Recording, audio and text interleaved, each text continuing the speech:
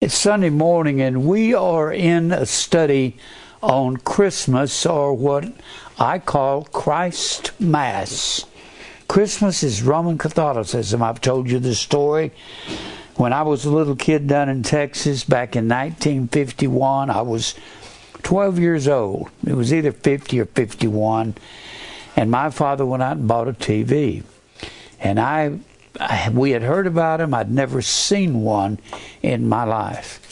And he went out and bought a little 8-inch screen about like that, and had a big box like this, had rabbit ears on it, and all we could get was two stations, NBC and CBS. ABC was a fledgling network, hadn't caught hold yet. We watched everything. We would watch Howdy Doody. Do you remember Howdy Doody? We'd watch anything.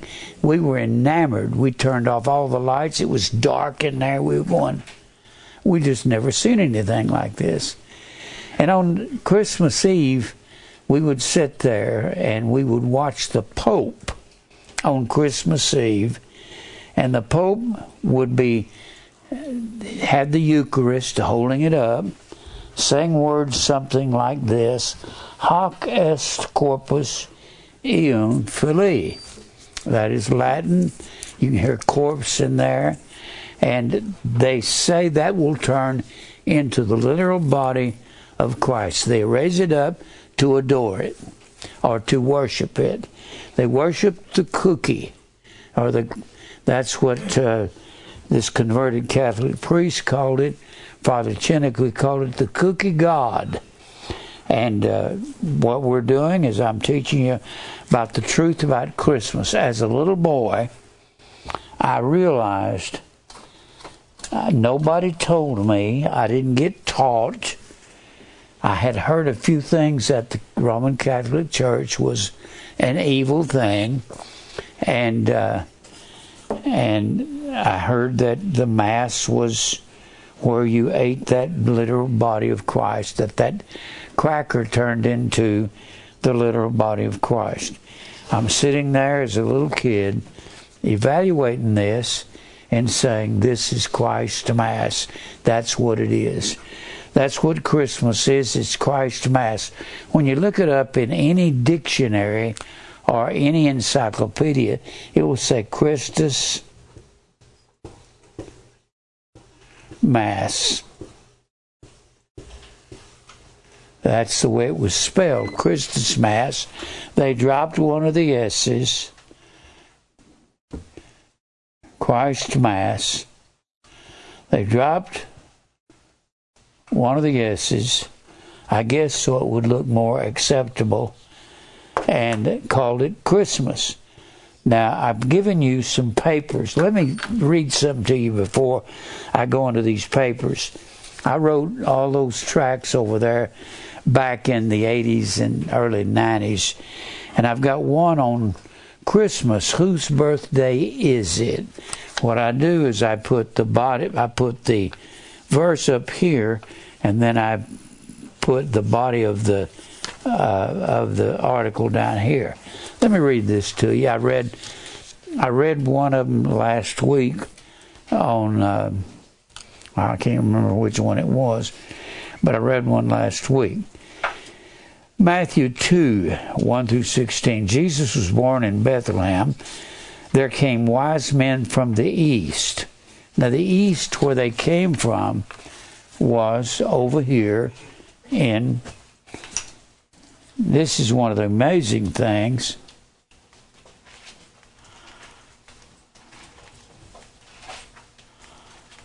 Let me get over here to where,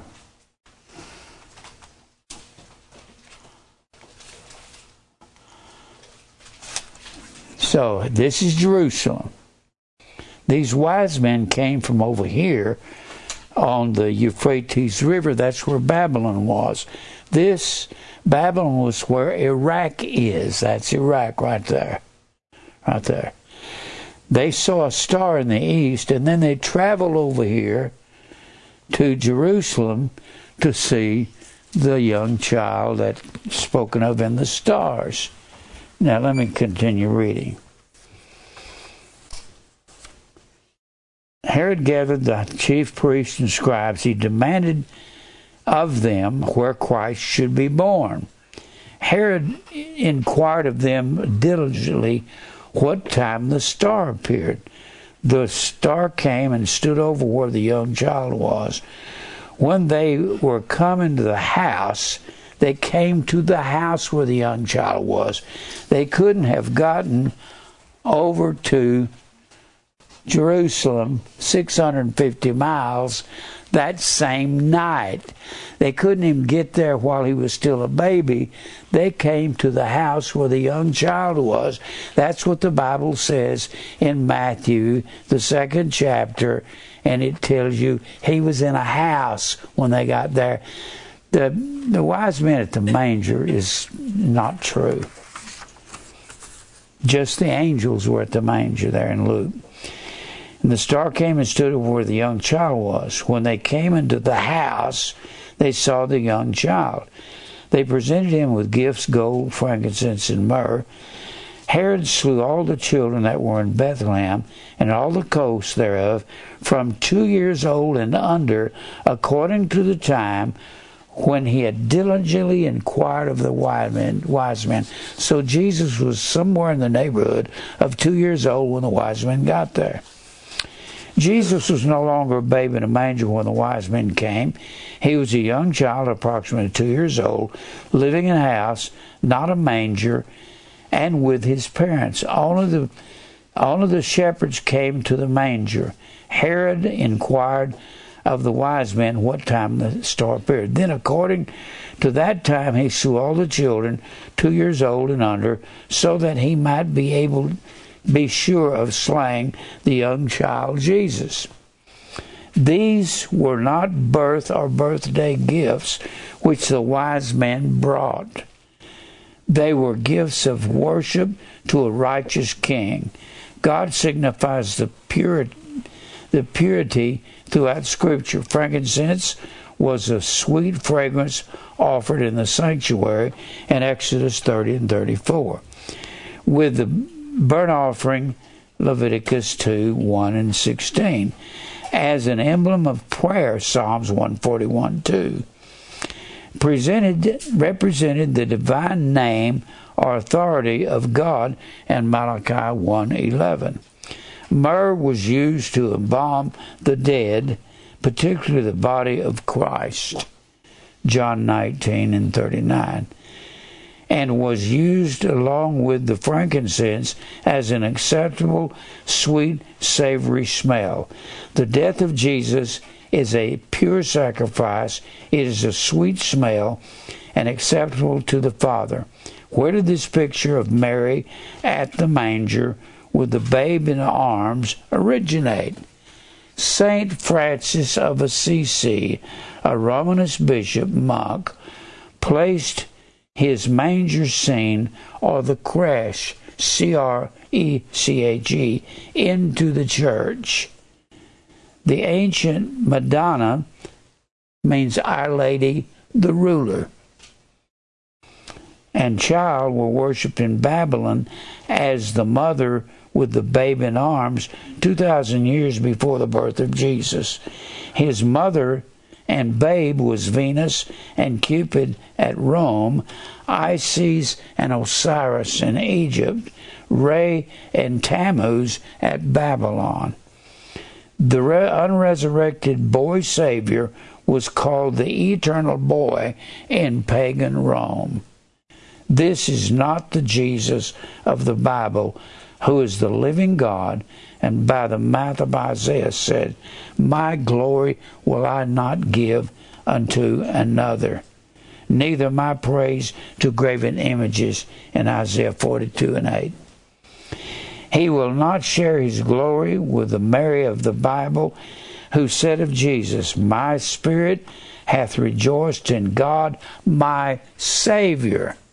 She said she needed a Savior, therefore she was not immaculately conceived, as we've been told. That means Mary was conceived without sin. And we don't believe that. Mary was a sinner in need of a Savior. The babe of Christmas is unresurrected Birthdays celebrate man and are heathen in origin. Only 2 are recorded in Scripture. Pharaoh's, where he hanged his butler in Genesis 40 and 20. And Herod's, where John the Baptist was beheaded in Mark 6:28. The birth of Christ could not possibly have been in December, since the shepherds did not stay in the fields through the first rains, which were in mid-October. The winters were bitter cold, Matthew 24 and 20, and were certainly no time for grazing sheep. This December the 25th indeed was known far and wide in the ancient world as the very day of the birth of Adonis, the sun god of Babylon.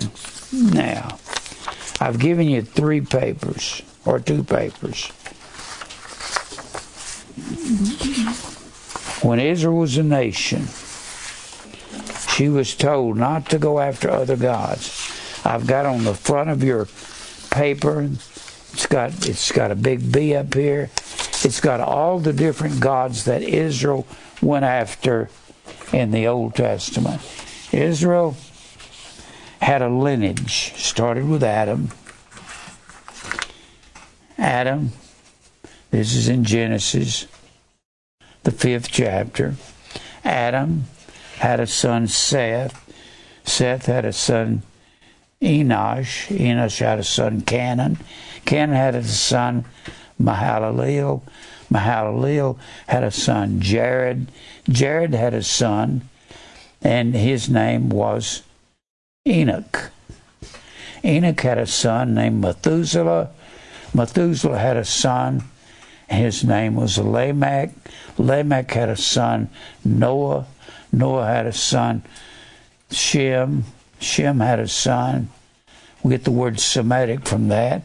And Shem had a son called Arphaxad. Arphaxad had a son, Salah, and then Eber, Peleg, Reu, and then Serug, and then Terah, and then Abraham, and then Isaac, and then Jacob. And Jacob had 12 sons that became the nation of Israel. Jacob's name was changed to Israel in Genesis, the 32nd chapter, and his sons became a nation. God kept telling Israel, if you go after other gods, God had picked this line out. This is God's lineage. That's God's family. He picked out these people to be his family. He said, if you go after other gods, I will send 4 judgments. He called them sore judgments, but you need to understand what sore means. It is the word ra. It's the common word for evil. Evil. God said, I will send the sword, the famine. I will send the pestilence. And I will do that over and over. And if you try my patience, I'll send a 4th judgment to destroy you. And that will be the beast. And we know who the beast is. It is a world-ruling system. Israel, all the time they were a nation, this was God's lineage. And then they ended up, when the 11th son of Jacob, Joseph, was sold into captivity. He was actually sold into Egypt by his jealous brothers because his father loved him above all of his brothers. And he gave him the inheritance of Israel through his second-born son, Ephraim. Long after Ephraim is dead, when Ephraim is referred to, it's referring to the 10 northern tribes. Led by Ephraim, The two southern tribes were Judah, the fourth son, and Benjamin, the 12th son. They comprised, you can see it on this map right here, you can see Judah and Benjamin. This was southern Israel. Simeon belonged to northern Israel, but I believe God put him down there because he was very ornery. He got into trouble all the time. So as though God put him down into southern Judah to have him surrounded by Judah so they could make him behave. He had a hard time behaving himself. Now, God tells Israel, after they were in Egypt, Joseph was sold into Egypt, but that's not when the Egyptian bondage started. The Egyptian bondage did not start till Exodus, the first chapter. That's when the bondage started, and it ended in Exodus, the 12th chapter, with the 10th plague, the death of the firstborn. And when God said, you have to have the blood on the doorpost of your house, the blood of a lamb, and if you don't have it, I'll kill the firstborn in the household. That was called the Passover. When I say the blood, I will pass over you. Now, Israel, they were led out of Egypt at the hand of Moses. It is Moses that is pronouncing these judgments. Moses leads them out. They spend 40 years in the wilderness. 40 years. Why 40 years? Well, when they got over here, when they got over to, I'll have to bring this up. When they got to Kadesh Barnea, here's Kadesh. This is the wilderness here. When they got to Kadesh, that was at the beginning of their journey, God told them to go into this land of, we would call the land the Gaza Strip. Gaza Strip, that's the ancient land of the Philistines, or the land of Anak, ancient land of Anak. And the Anakims were giants. And when they said, we don't want to go in, those giants are too big for us. They were huge people. But here's what's amazing. Just a month or so before, God had destroyed the largest army in the world. And you think he can't take care of giants? So everyone that was 20 years old and upward, 20 years old was draft age in Israel. You had to be 20. So the Lord said, because you wouldn't go in and fight the Anakims, you searched the city out and you searched the land out for 40 days. I'm going to take 40 years in the wilderness, a year for a day, until I kill off everyone as of Kadesh Barnea, 20 years old and upward. When they got over, and that would be everybody except Joshua and Caleb, they said, we'll go take those guys, because we got a God that destroyed the greatest army in the world, got Pharaoh and his armies down into the Red Sea and pulled their wheels off their chariots. God did the pulling off of the wheels. If we have a God, we got to let him do his fighting the way he wants to. So God says, I'll kill off everybody. Other than Joshua and Caleb, they were older men. That's the only two old men that entered into the land after 40 years, and they come here above above the Dead Sea. Here's the Dead Sea. There's the Sea of Galilee. They come right above the Dead Sea and cross the land there. That's at the end of Deuteronomy, and they're going into the land in Joshua and in Judges. Now, and God keeps telling them, if you don't follow me, let me go back here and look at something. Go back to Deuteronomy, the 28th chapter. Deuteronomy 28. And this is why I'm leading up to Christmas. Christmas is the worship of the ancient gods of the ancient world. Deuteronomy 28. I don't know how long it'll take me to get through this, so you keep on bringing those papers back every week, and we'll study it together. Deuteronomy 28. Deuteronomy is at the very end.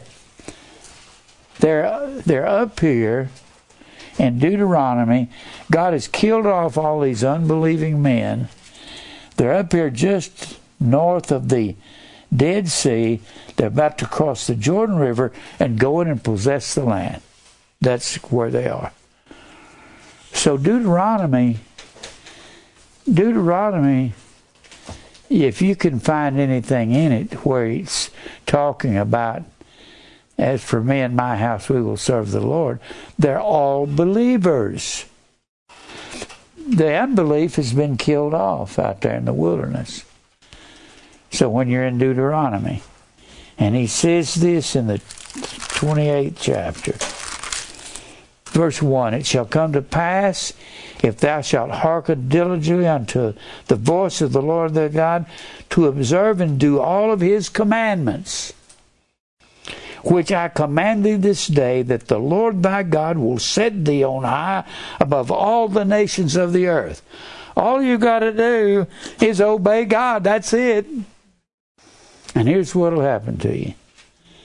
All these blessings shall come on thee and overtake thee, and thou shalt hearken unto the voice of the Lord thy God. You'll be blessed in the city. Blessed shalt thou be in the field. You'll have more crops than you could take care of. Blessed shall be the fruit of thy body. You'll have healthy children. There won't be any stillborn. No children born dead. They'll all be healthy. And the fruit of thy ground and the fruit of thy cattle, you'll have the richest of everything. The increase of thy kind and the flocks of sheep, and blessed shalt thy basket and thy store. Your storehouses will be just running over. Blessed shalt thou be when thou comest in, and blessed shalt thou be when thou goest out. I love verse 7. The Lord shall cause thine enemies that rise up against thee to be smitten before thy face. And it don't matter how many there are.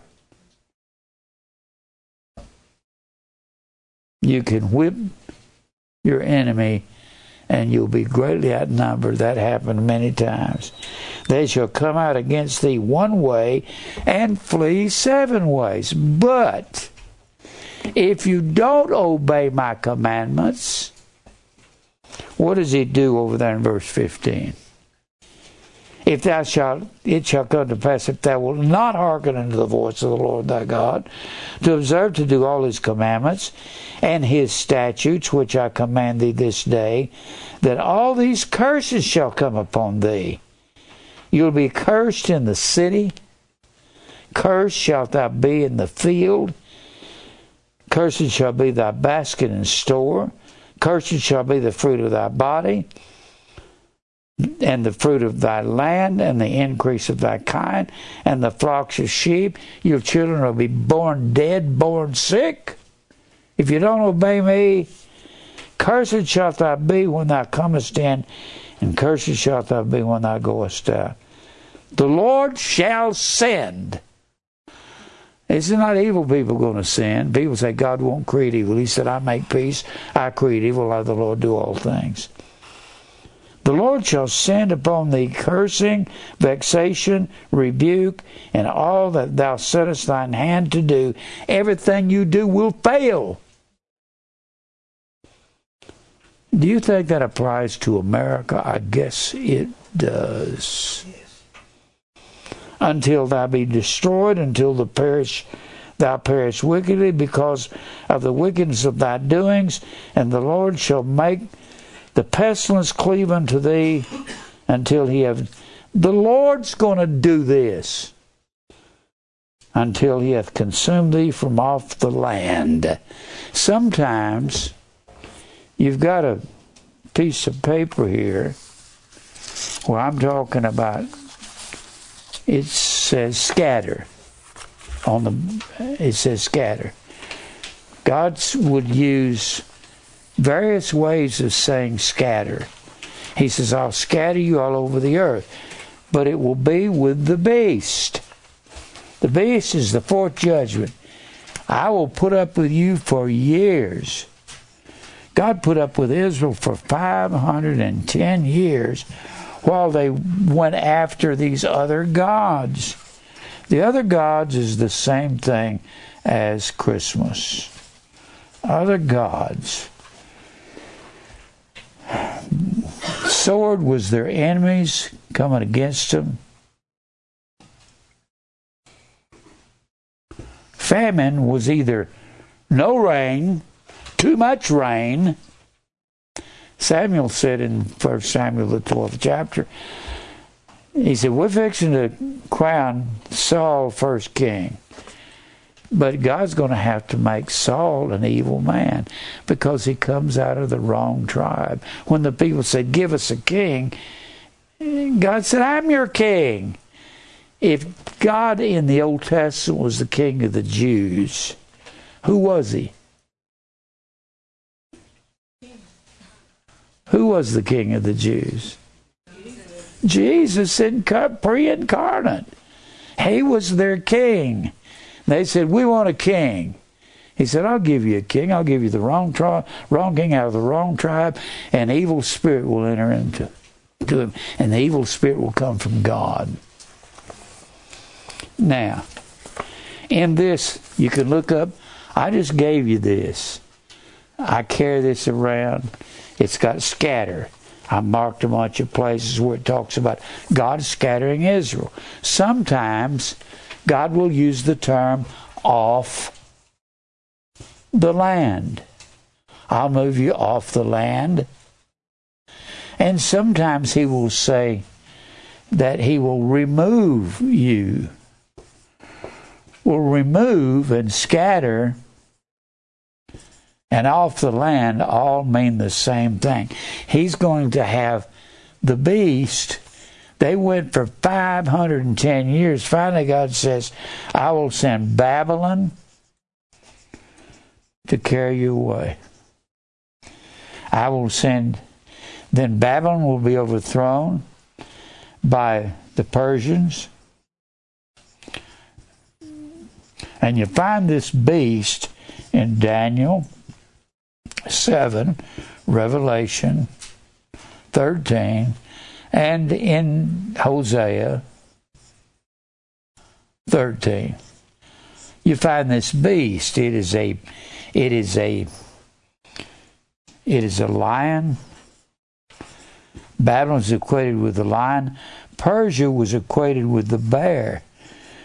The bear is the largest carnivore in the world. You got two bears that are kind of running head to head. The Kodiak on Kodiak Island and the polar bear. They're both, when they stand up, they reach upward. They reach up to about 17, 18 feet tall. Stop and think. These are 8-foot ceilings here. Whew. Can you imagine something 3 times as tall as this ceiling? Or at least 2.5 times as tall, coming after you. Well, the largest armies in the world was Persia. They'd have 2.5 million that they would send upon another nation, upon Carthage. 2.5 million soldiers. You couldn't beat that. Well, then the lion, Babylon was the lion, because the lion was the most regal of all the old empires. Just magnificent. And then the leopard. The leopard was a killing machine. If a lion attacks you, he might just shake you and walk away. A bear might shake you and walk away. A leopard is out to kill and eat. If he attacks you, you're better off if a lion attacks you, even though he's not as big as a lion. They kill to eat. And when they come after you, they can take a 150-pound man and climb to the top of a tree with a man that big. And they do that to get away from the other beasts of prey. So the leopard, Alex the Great, was a killer machine. He had the greatest methods in battle of anybody. They actually teach his methods at West Point. He was unbelievable. I'll tell you something he did that's just amazing. They didn't know how to stop chariots. So instead of studying how to stop chariots, he studied the horses. And he found that you could make a little indention in the line, like a little garage or a little carport. Just open up, and the horse would stop. They'd kill the guy driving it. They'd take it with them. He figured that out on his own. I think it's neat. Anyway, so God sends Israel, goes after Baal, Grove. These are the same gods that Christmas was about. I have to match this up. Constantine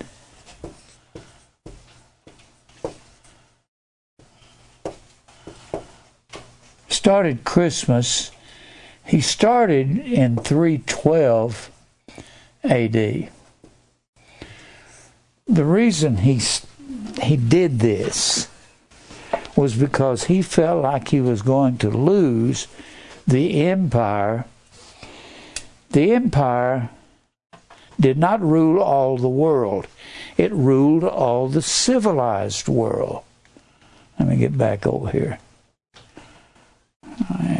Where is that? I'll find it. The Roman Empire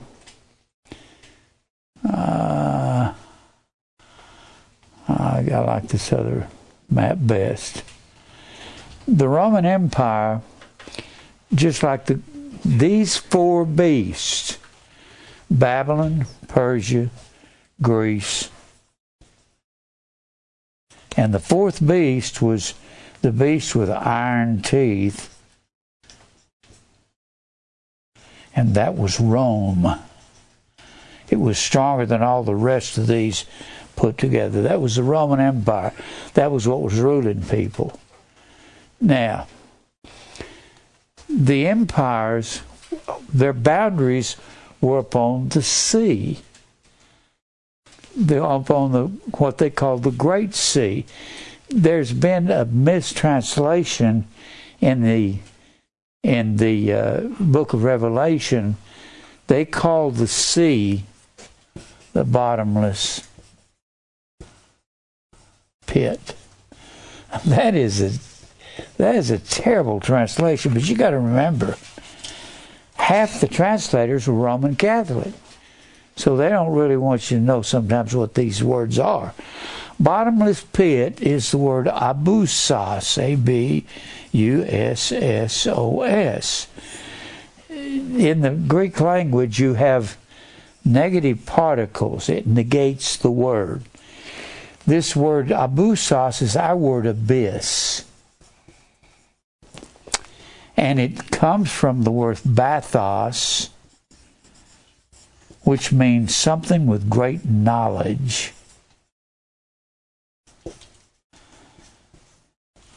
The alpha privative, first letter of the Greek alphabet, as a negative particle negates the word bathos. It translates abusos, a word that they put bottomless pit. It doesn't mean bottomless pit. It means a place of no knowledge. And in the Mediterranean Sea, the beast had no knowledge of God. Only one people's had knowledge of God. In the Mediterranean Sea area, that was that little bitty nation of Israel on the eastern end of the Mediterranean. They're the only ones that had God's knowledge. Not until Acts, the second chapter, Acts, second chapter, did God pour out of His Spirit on all flesh. It was on one flesh here. And because they went after all of these gods, Baal, Grove, you can look at this paper I gave you, and you can see these are all the gods that they went after. Baal was the same thing as Hercules. If you look up Hercules in the McClintock Strong, it will tell you it is the Tyrian Baal. What do you mean Tyrian? Well, the Baal of Tyre. If this is Israel, this is the Mediterranean Sea, and right above Israel is Tyre and Sidon. And we call that land today Lebanon.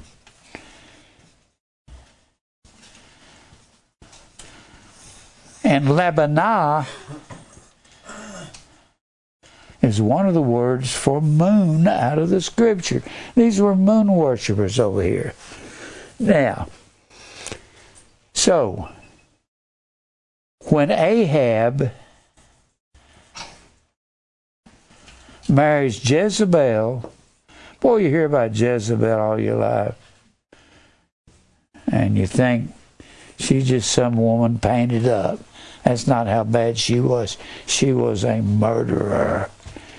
She slaughtered and butchered everybody that got in her way. And she brought her gods down into northern Israel in 1 Kings. 1 Kings, the 16th chapter. Ahab, well, why wouldn't he marry Jezebel? She was hot. She looked great. And she was right up here. And Ahab's palace in northern Israel was right up there at Mount Carmel, and he was right across the street from Jezebel and her father Ethbaal. And Ethbaal means with Baal, and he was a priest of the Ashtaroth of Babylon over here on the Euphrates River. He was a priest of Baal, a priest of Ashtaroth, a priest of the Grove. And you've got that on. This is what Israel went after. You can take this and read it yourself. You see where it says Balaam down here? See where it says Balaam? I am on the end of a word is plural.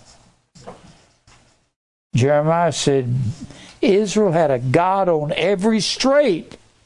Why did they go after these gods? Does anybody remember? They didn't want to obey the 70 weeks of Daniel. That's it. God said, here's what you have to do. Leviticus 25.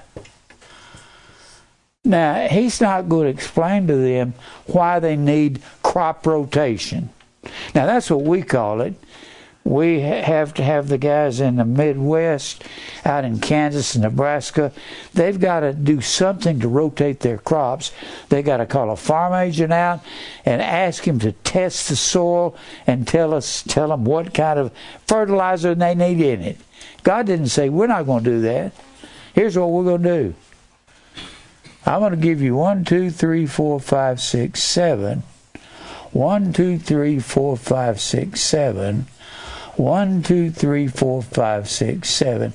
Every 7 years, leave the land alone. Don't don't harvest anything out of it.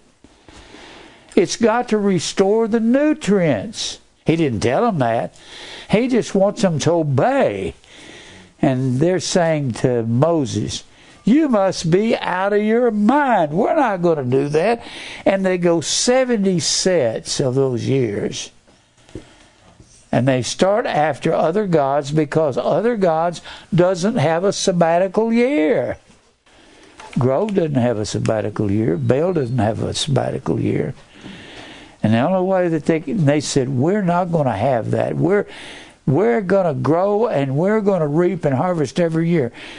They must have wondered what was going on after about 400 years where they didn't practice these sabbatical year. There must have been wondering what was going on when they would plant tomatoes that are supposed to be jumbo tomatoes and they'd come out like little grape tomatoes.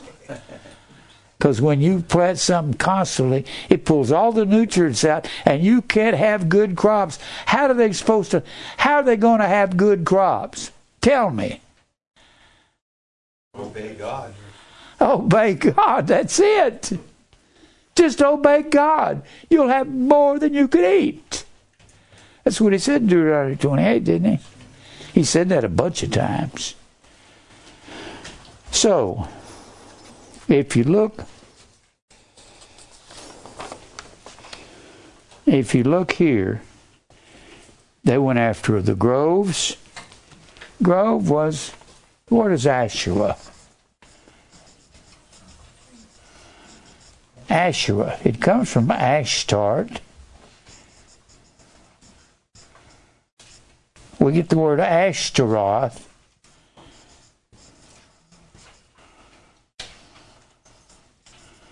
With an E, it's singular. With an O, it's plural. Asherah, this is the word grove. These are forms of it. When you look up Ashtaroth in the McClintock Strong, these are magnificent books. You look up Ashtaroth, it will tell you these are the tree deities. They were always identified with the moon. And that's what the grove is. And the Ashtaroth, these are some of the best books in the world. They're just unbelievable. We don't print this kind of information anymore. These were researched back from 1850 to 1885. They were printed in the 1800s. For some reason, people think we don't need that stuff anymore. Yes, we do. If you look up Ashtaroth, it will tell you that she is identified with Venus. With Venus. Now Venus, they tell you, was not worshipped in human form. She was worshipped in the form, Mr. Layard of Layard's Nineveh says, she was worshipped in the form of a cone that was round at the bottom and slowly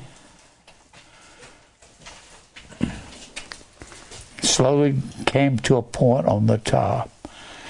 And Mr. Layard, one of the great researchers, archaeological diggers of all time, he printed Layard's Nineveh in 1849. He said, since they worship these gods and goddesses in the stars, they always put a star on top of it. I've got that in your papers, page or two later there. You got that right?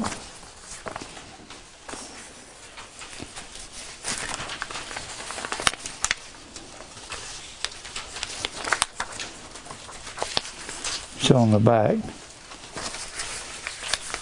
Oops, don't have it there. I have it. Major points about Christmas on the second page.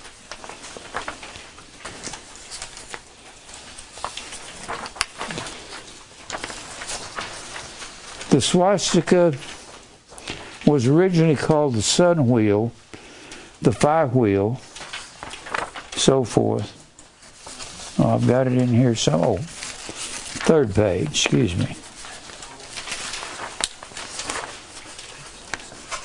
Venus, the tree goddess, was deified in the stars. That a star was placed at the top of their figure or representation. She was not represented in human form, but in a triangle. Thus, we have the very image of the Christmas tree. And the Bible says in Jeremiah 10, they put a platform on it because it moved not.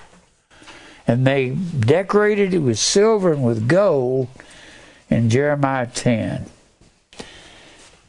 America hasn't been celebrating Christmas but for about 120 years, that's all. It was paganism, it was Christ Mass. It was paganism in the ancient world. It was against the law to celebrate Christmas in America 300 years ago, because it was Roman Catholicism. I keep telling everybody, I've got a book here. It's called The Myth of Mary. It's talking about the mythological things that's been said about Mary in the Catholic Church. It will tell you how paganism entered into the church. I'm going to read something out of this to you. Constantine was ruling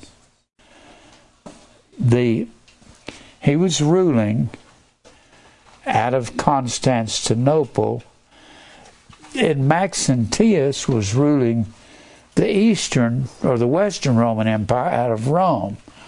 Constantine in Constantinople, it's called Istanbul now. It's an old song about that. And he came over to attack Rome and to attack Maxentius. Maxentius, when he got to the Malvian Bridge going into Rome, and Constantine said he saw a vision. Said he saw Christ, but his son's tutor. Now, Constantine's the most powerful man in the world. He can hire anyone he wants to teach his son. So he picks out one of the most brilliant scholars of his day and time, Lactantius.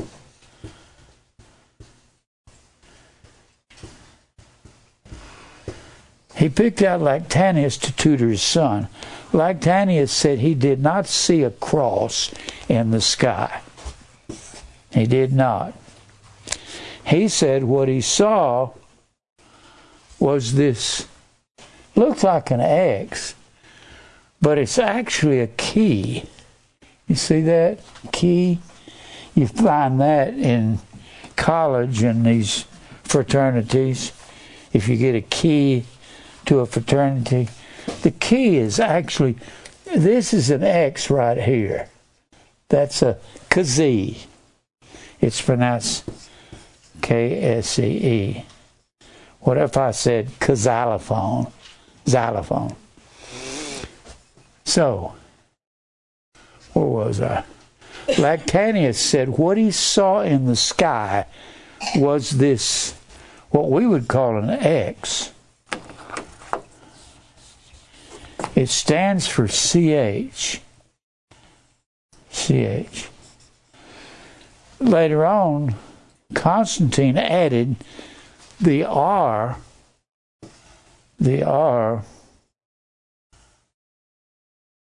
that's CHR, and it's supposed to be short for Christ. You find that sign on all the vestments of the Roman Catholics. What you find it. It's on the vestments of the Pope on Christmas Eve. It's got CHR Have you seen that? Y'all seen it on them? You've seen it because you've been in the Catholic Church. A form of this would be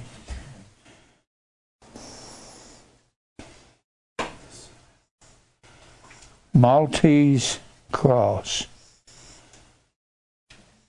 This is also a form of the swastika. That's called the Maltese cross. That, in fact, all of the aces of Germany got that. That was called the Iron Cross during World War I when they fought the Americans. They got this Iron Cross. That's a form of the swastika. Now, the swastika, I keep saying this, is nothing but the Big Dipper. I'm going to try to, let me show you something here. I keep saying that what Israel got involved in was sun and tree worship. And here's what Constantine did. He brought Christ Mass into the church. Christ Mass.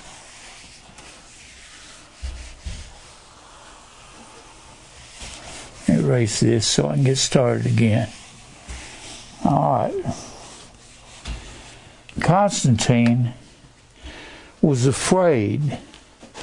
For about 200 years, all of the Caesars of Babylon, the Caesars of Persia. Persia was the same thing as Afghanistan, Pakistan. It was all of those stands over there, over this area. There is what we call Babylon or Iraq. Iraq is just another name for the moon. Yarek is one of the words for moon. Yarek. We've got a son named Eric, and that's where that comes from. Eric the ruler. He's the ruler. He's not anymore, but he's big enough to rule me. Now, here's the whole point. Constantine was having problems with the Christians. He couldn't stop them. They kept multiplying. The more he killed them, the more they multiplied. So he said, we've got to do something to get along with the Christians. And not only that, we're going to lose the empire to all of these Huns, Vandals, Saxons. They weren't under the rule of Rome. The Franks, the Visigoths. He was particularly afraid of the Visigoths. I don't know why the Visigoths were more evil than the Goths, but they were really something to be messed with. They lived on horseback, and if you come up and said, we're going to tax you, they'd say, you ain't going to tax us, we'll kill you. And they didn't care. They'd get on a horse, come in hordes, and just strike everybody down. Well, when the Visigoths were driven down below the Danube River, that drove them into the Roman Empire. So the Roman Empire starts saying to the Visigoths, you're going to have to pay taxes. You're going to have to pay us to live in our land. They said, then the Visigoths said, no, we're not. And they go on a rampage. And they start heading towards Rome. And they're afraid that the Visigoths are going to take over Rome. Well, they eventually did around 415 AD, but it was too late. Christmas was already in the church.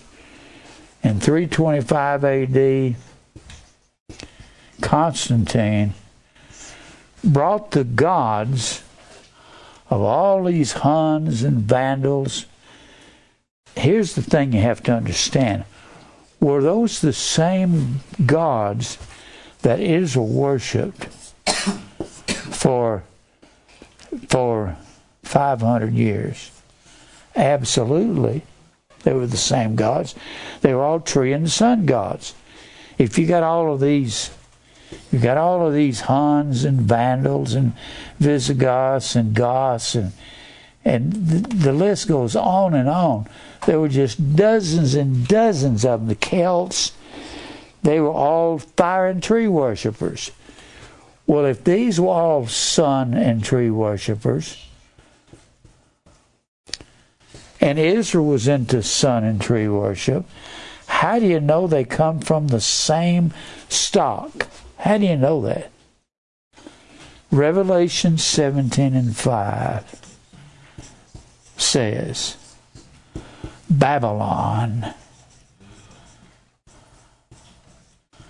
is the mother of all harlots. Harlot is not the word harlot. It's the word porneia, P-O-R-N-E. Porn, we get the word pornography from that. But it doesn't mean to just look at naked men and women. Porn means idolatry. Let me put it on the board again. Yeah, idolatry in the Greek is E-I-D-O-L-O-L-A-T-R-E-I-A. That's the word idolatry. It means to latruo, serve, what you see. It means what you put into your eyes and your ears, you will serve that. That's idolatry. Has anybody been an idolater here besides me? Whew. Man, when you realize that you've been an idolater, I gotta have that car, I gotta have that woman, I gotta have that guy, I gotta have.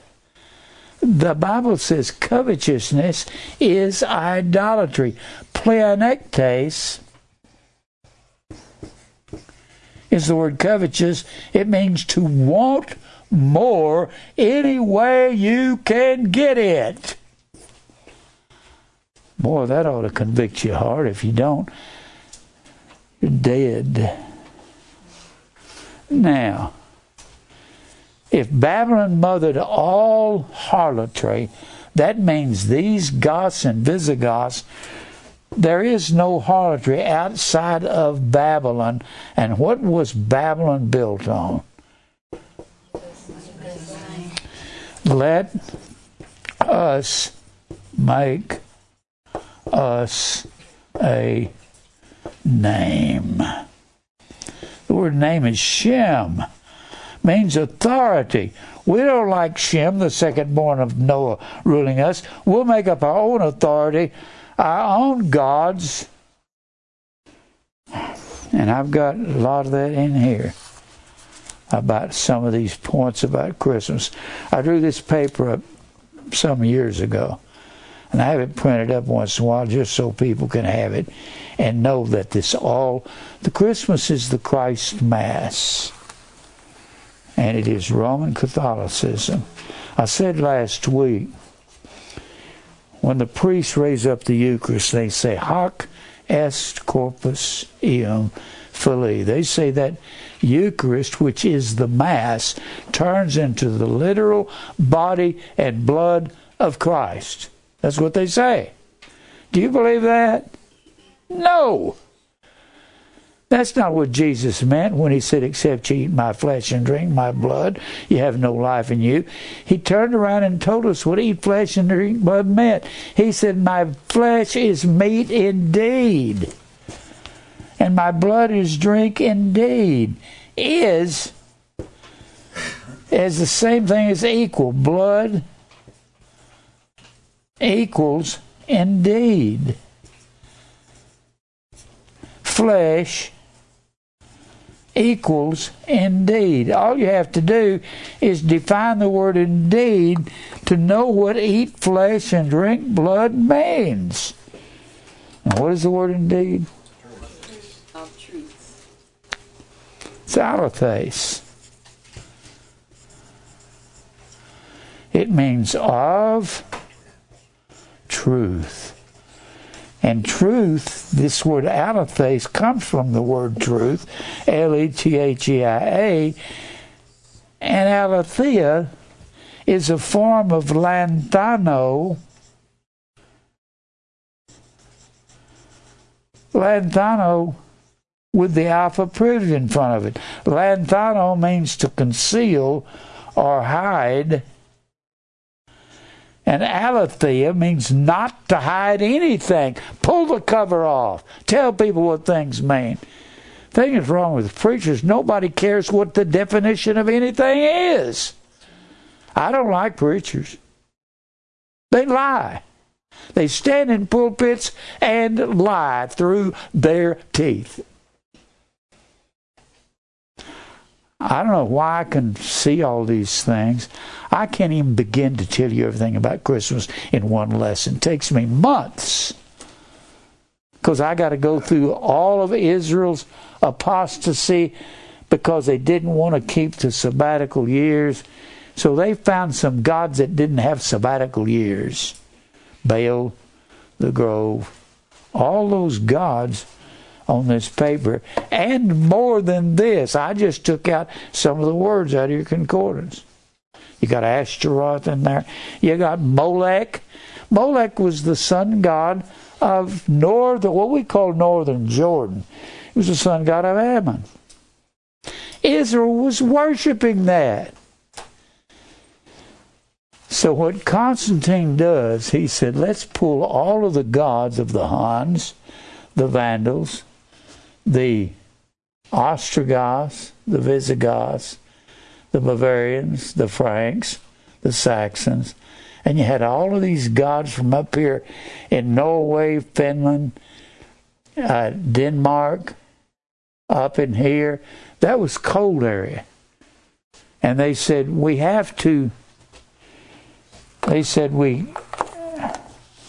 believe that these fir trees are magical trees because they can live through this cold winter, sub-zero weather. So they took the fir trees and they took the holly and they took all the greenery and hung it around their pagan temples.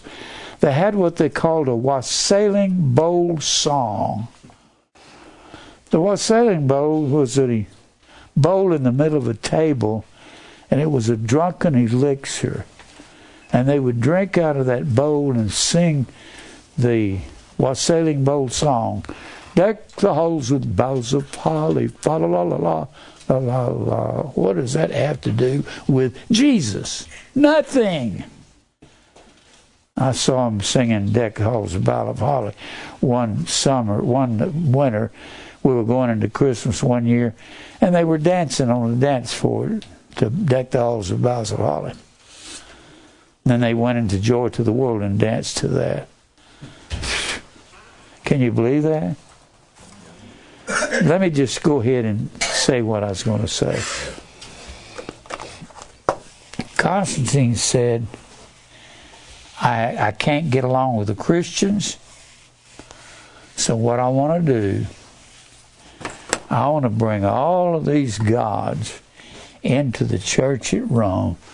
And they had something they called the Feast of Saturn.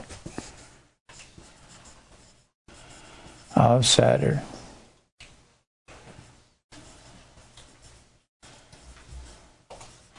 The Feast of Saturn. Saturn was the father of the gods in Rome. And they thought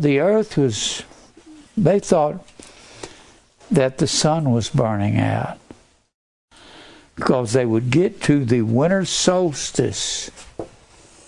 I always put it in the form of a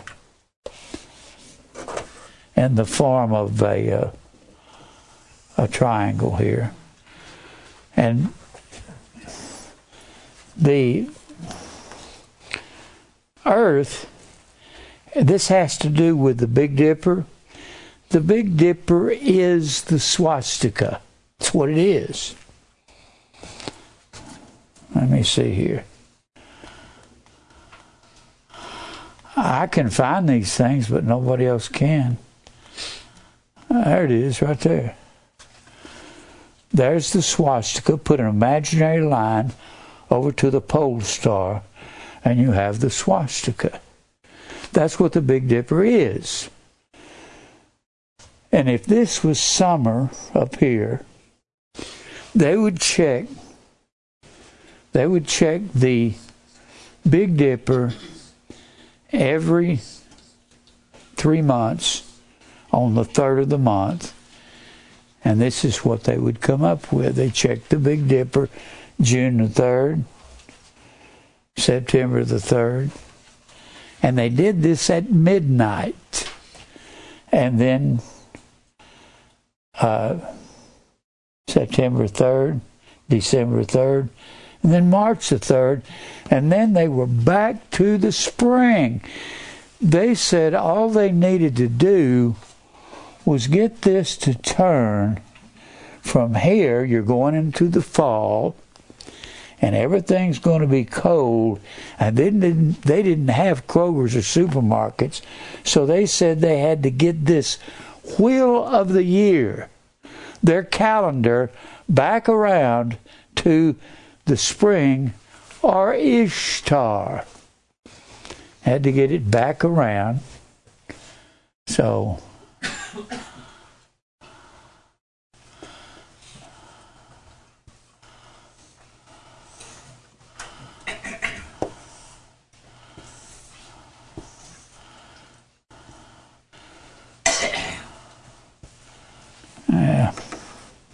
excuse me.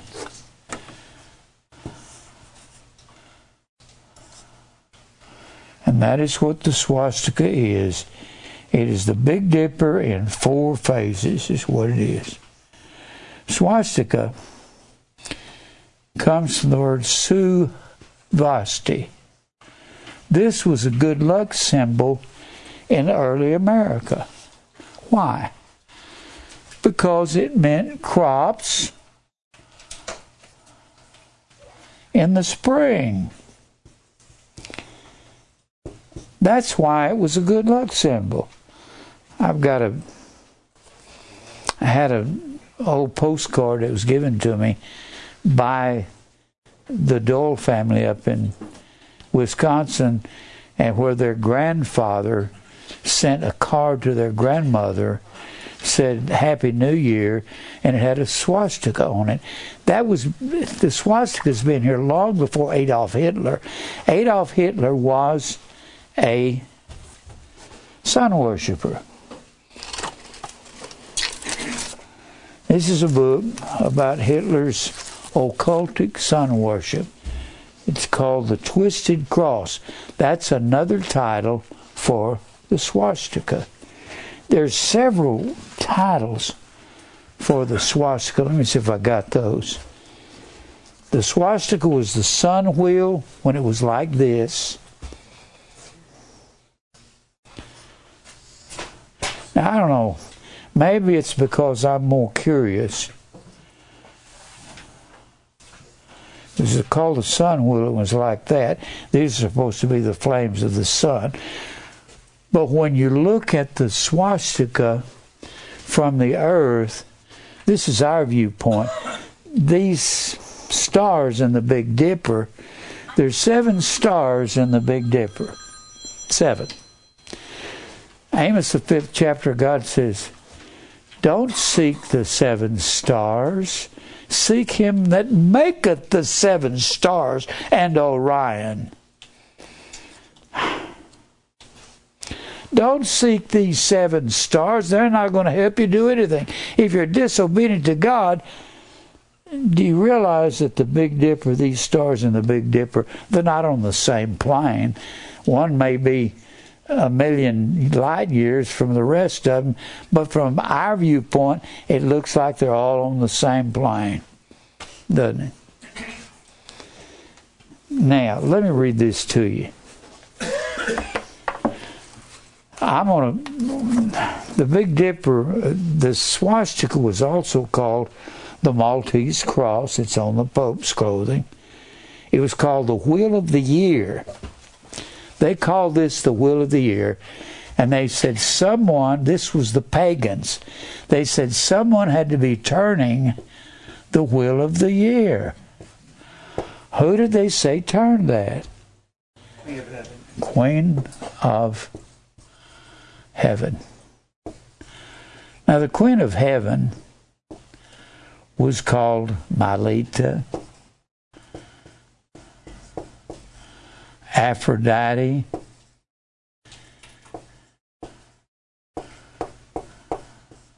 Venus. She had many names.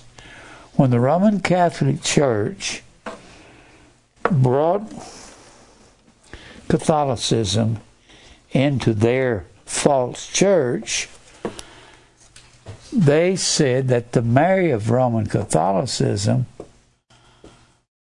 was the Queen of Heaven. Well, that can't be right, because 600 years BC, God was condemning Israel in Jeremiah 44 and Jeremiah 7 for having worshipped the Queen of Heaven. That was 600 years before she was even born. They said the Queen of Heaven had to be turning that wheel so they could. The swastika is nothing but the Big Dipper in 4 different phases as they checked it through the year. And Hitler was a pagan.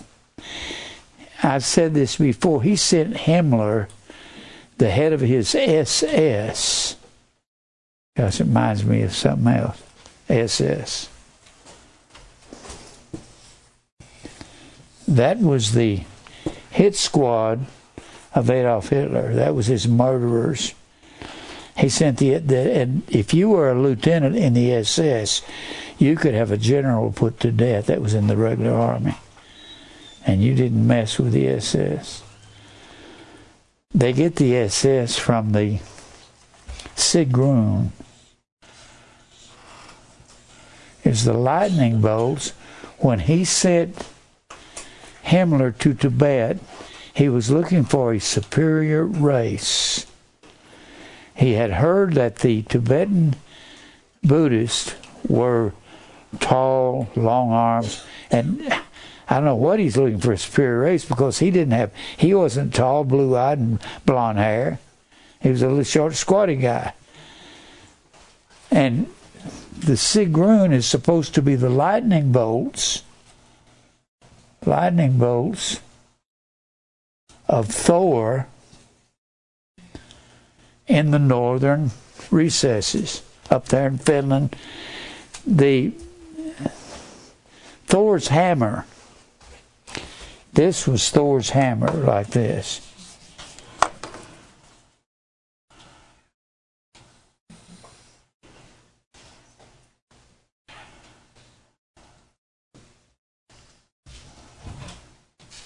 That was Thor's hammer. It was just a reduced swastika. I was at home.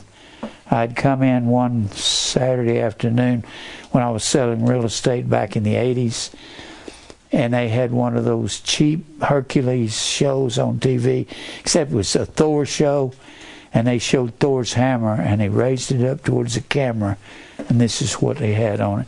The guys in Hollywood do more research than the Baptist preachers. Had this right here. They know what Thor's hammer is. Let me read this to you. I can't get all of this in here. I got the Malvian Bridge in there, and this points about Christmas. Let me read this to you. This is out of the Myth of Mary. This Cesar Vidal is a professor in Spanish. I've gone online and looked for him, and I found him, but he's teaching in Spanish, and I can't find anything in English other than this book here. But this is talking about paganism enters the church. Christmas is Christ's Mass, whether anybody likes it or not. The Christmas tree is Venus. Next time you see a Christmas tree, just go up and say, "Hey, Venus, how you doing? Have you seen Hercules lately?" I had a guy who used to do that when he worked down here at a Glenn Soderstrom. He's the guy who started our taping and everything. He said he'd go in down there at Town and Country Ford where he was selling cars and walk up to the tree and say, "Good morning, Venus. How's Hercules doing?" Do that in front of a bunch of people. All right. How much time do I have, Mike? 17. Boy, I ain't going to get through much here. All right. In 250, the Goths again crossed the Danube. That's what put them into Roman territory. And 2 years later, sacked Asia Minor. Sacked. You've heard of sacking the quarterback? That means to level to the ground.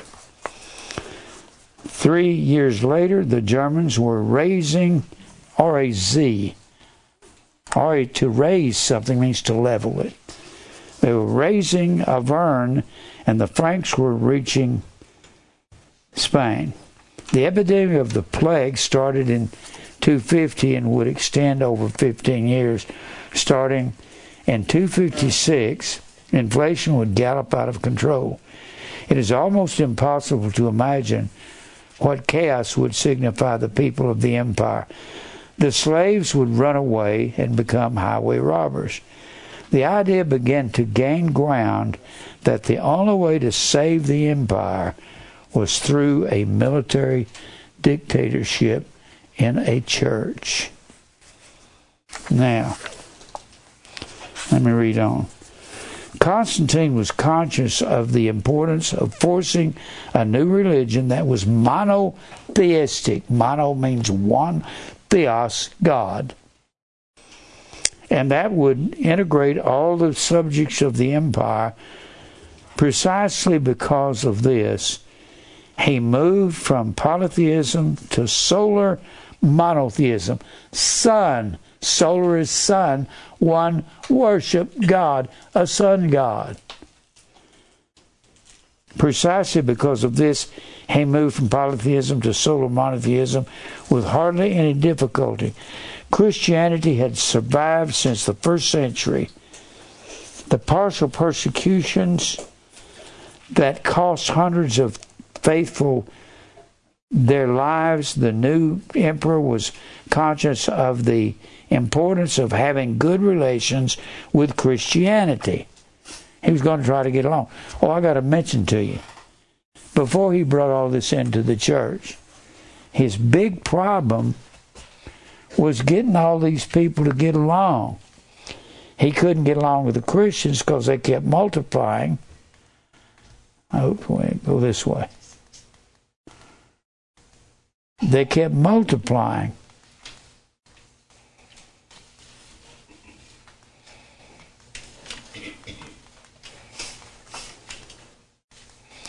So he said, I got to do something. So what he does, he brings all these gods into the church, and then he tells the Christians in the world, we're going to have an edict of Milan. Edict. This is where it was issued, Edict of Milan. And that edict was an edict of toleration.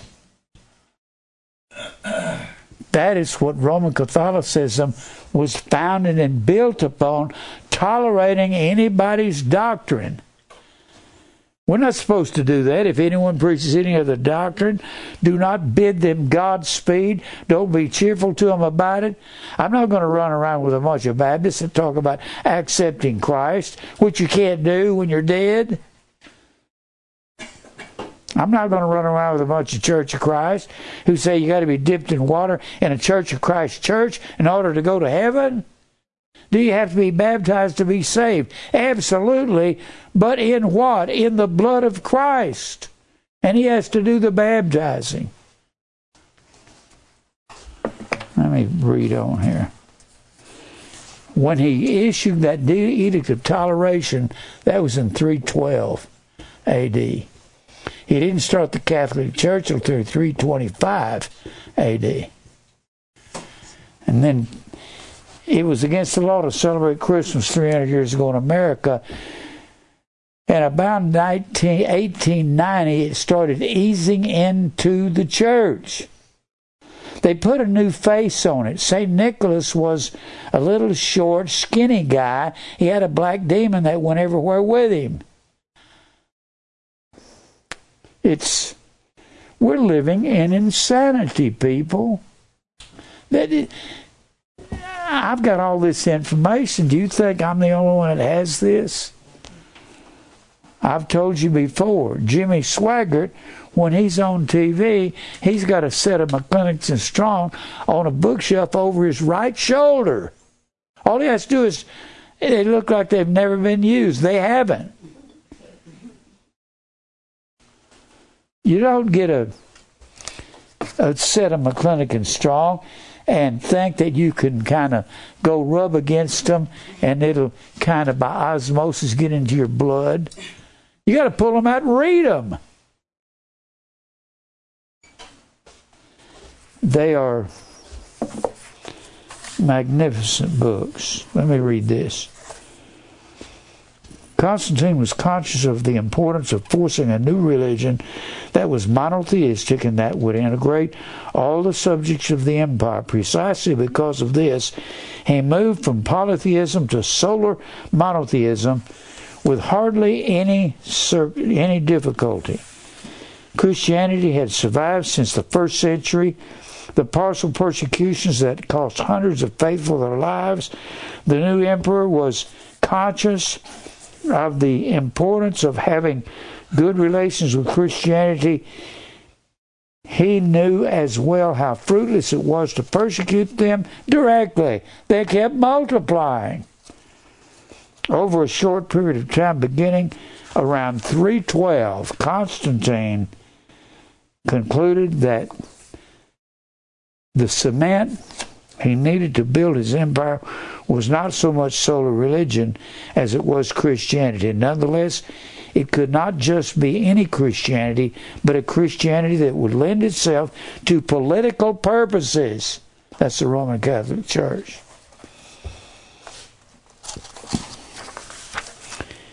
I've got so much here. Christians that had never associated with the government started to fill important political offices. They brought in the pagans. And the Christians all together into this corrupt church in Rome.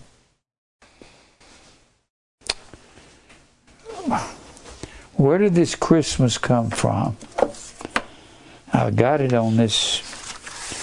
I got several pages of it right here on this. It came from the fact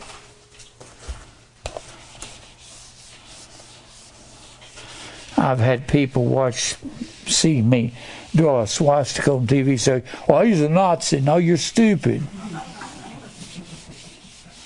You're dumb. It was Thor who had the power over the lightning bolts. That's why the Sigrun of Hitler was lightning bolts. It's like SS. He called it the SS. Here's the way this thing works. This is the sun being bright on June 21st. That's the longest days of the year, and the sun is at its brightest at that time.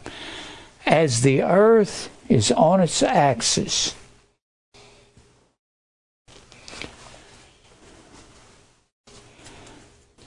the earth is on its axis. Oops. I pressed the wrong button. Huh?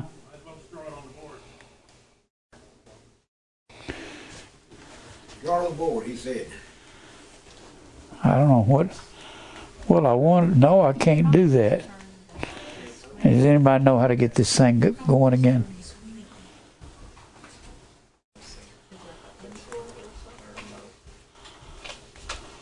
There it is right there. There it is right there. As the earth it's tilted at 23.5 degrees.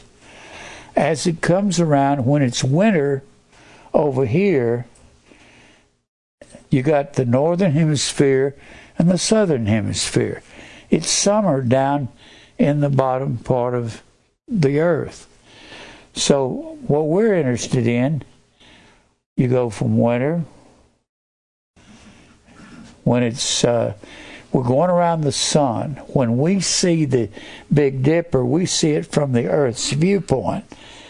Well, they said they had to get back around to spring in order to have crops.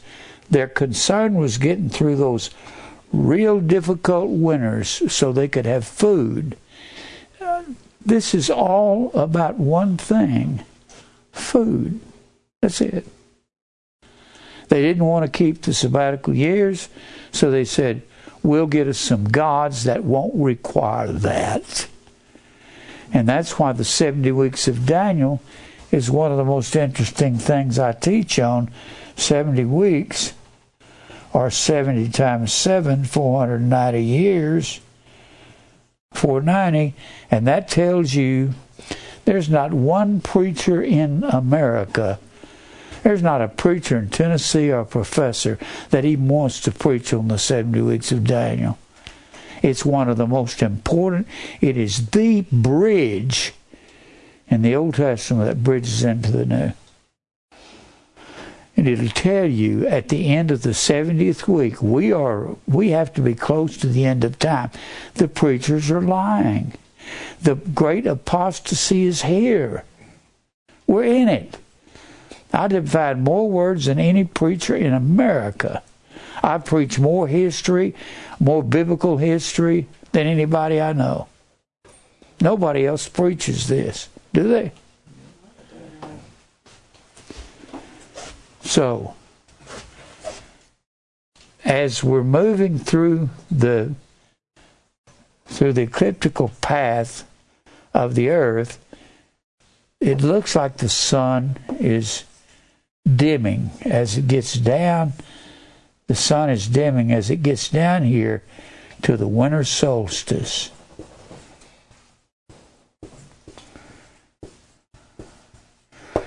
The winter solstice is December 21st. The pagans thought the sun is burning out or it's moving away from the sun. So they had a festival in Rome, December 21st through, not the 21st, December the 17th through 24th. And that was called the Feast of Saturn. Saturn was the father of the gods in Rome, so they said we have to have a feast for Saturn, and maybe he'll bring back the sun and he'll have a rebirth of the sun. And when you pass, you get into the equinox. The equinox means equal night. Equal night. And that comes in September the 21st. And that equal night means 12 hours in the day, 12 hours in the night. I read this on the internet that the day after the equinox, you gain 30 seconds the first day of darkness, and then it increases more and more. Later on, it increases at a greater rate than that. At the winter time, at the winter solstice, we that's the darkest time of the year. Longest nights of the year, and they said they had to do something to make sure the sun had a rebirth, and they call that transmigration.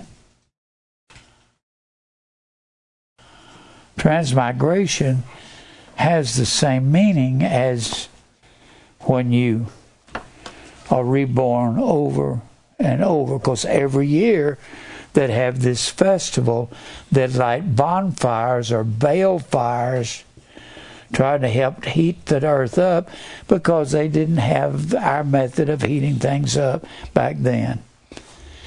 And then you move, as the earth begins to rebirth, they called December the 25th the birthday of the unconquerable sun, because it's being rebirthed.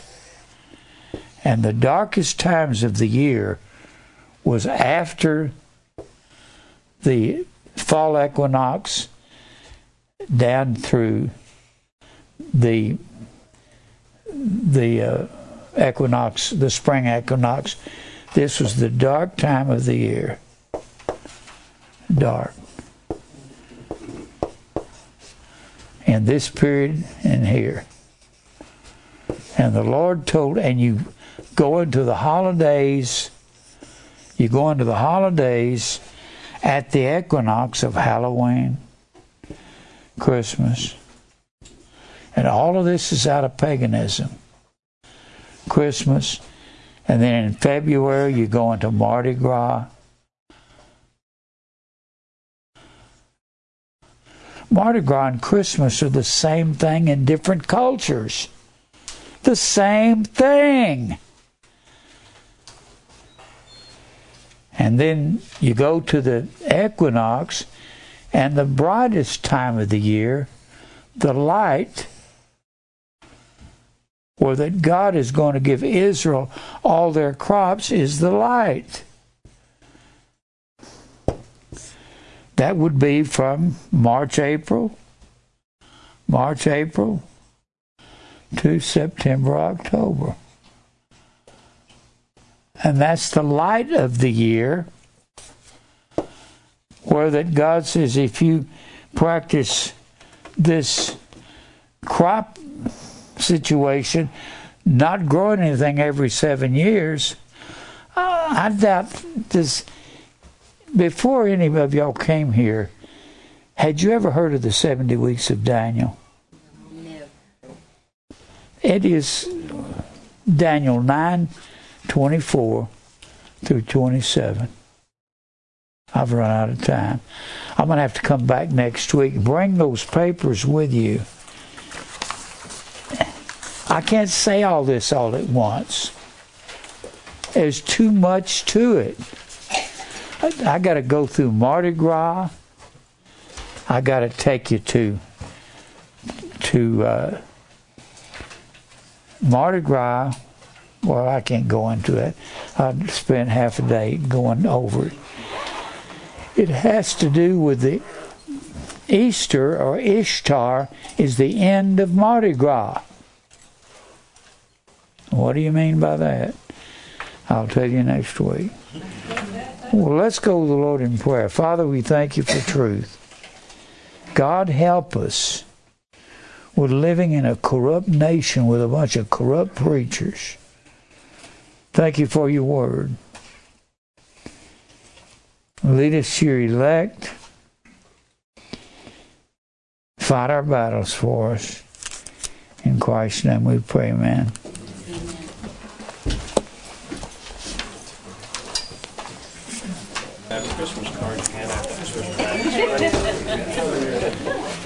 I gave you, Ben, I gave you one of those.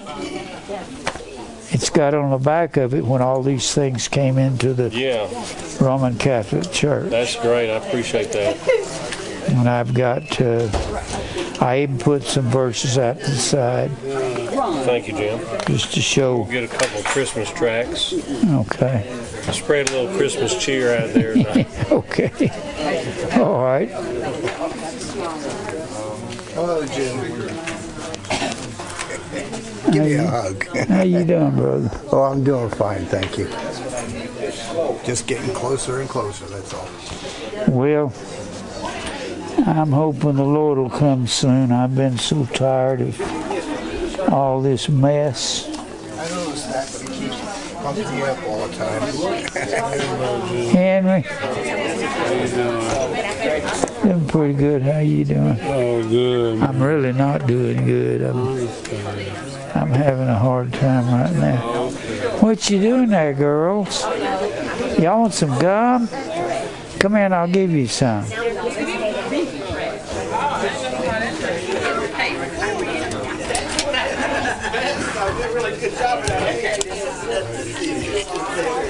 Here you go. There's one for you and one for you. You want one here? I love you. You love me? All done, Jim. Thank you for being here. What are you doing, bud? I love you too, man. I really do. Sorry I couldn't make it the other day, but Huh? I said sorry I couldn't make it Saturday, but Well, Friday. that's all right. My back's killing me, folks. Get some rest. I'm gonna have to go home and lay down. I don't feel good. How's Mary? She's not feeling bad. She's feeling bad. She's feeling bad, yeah.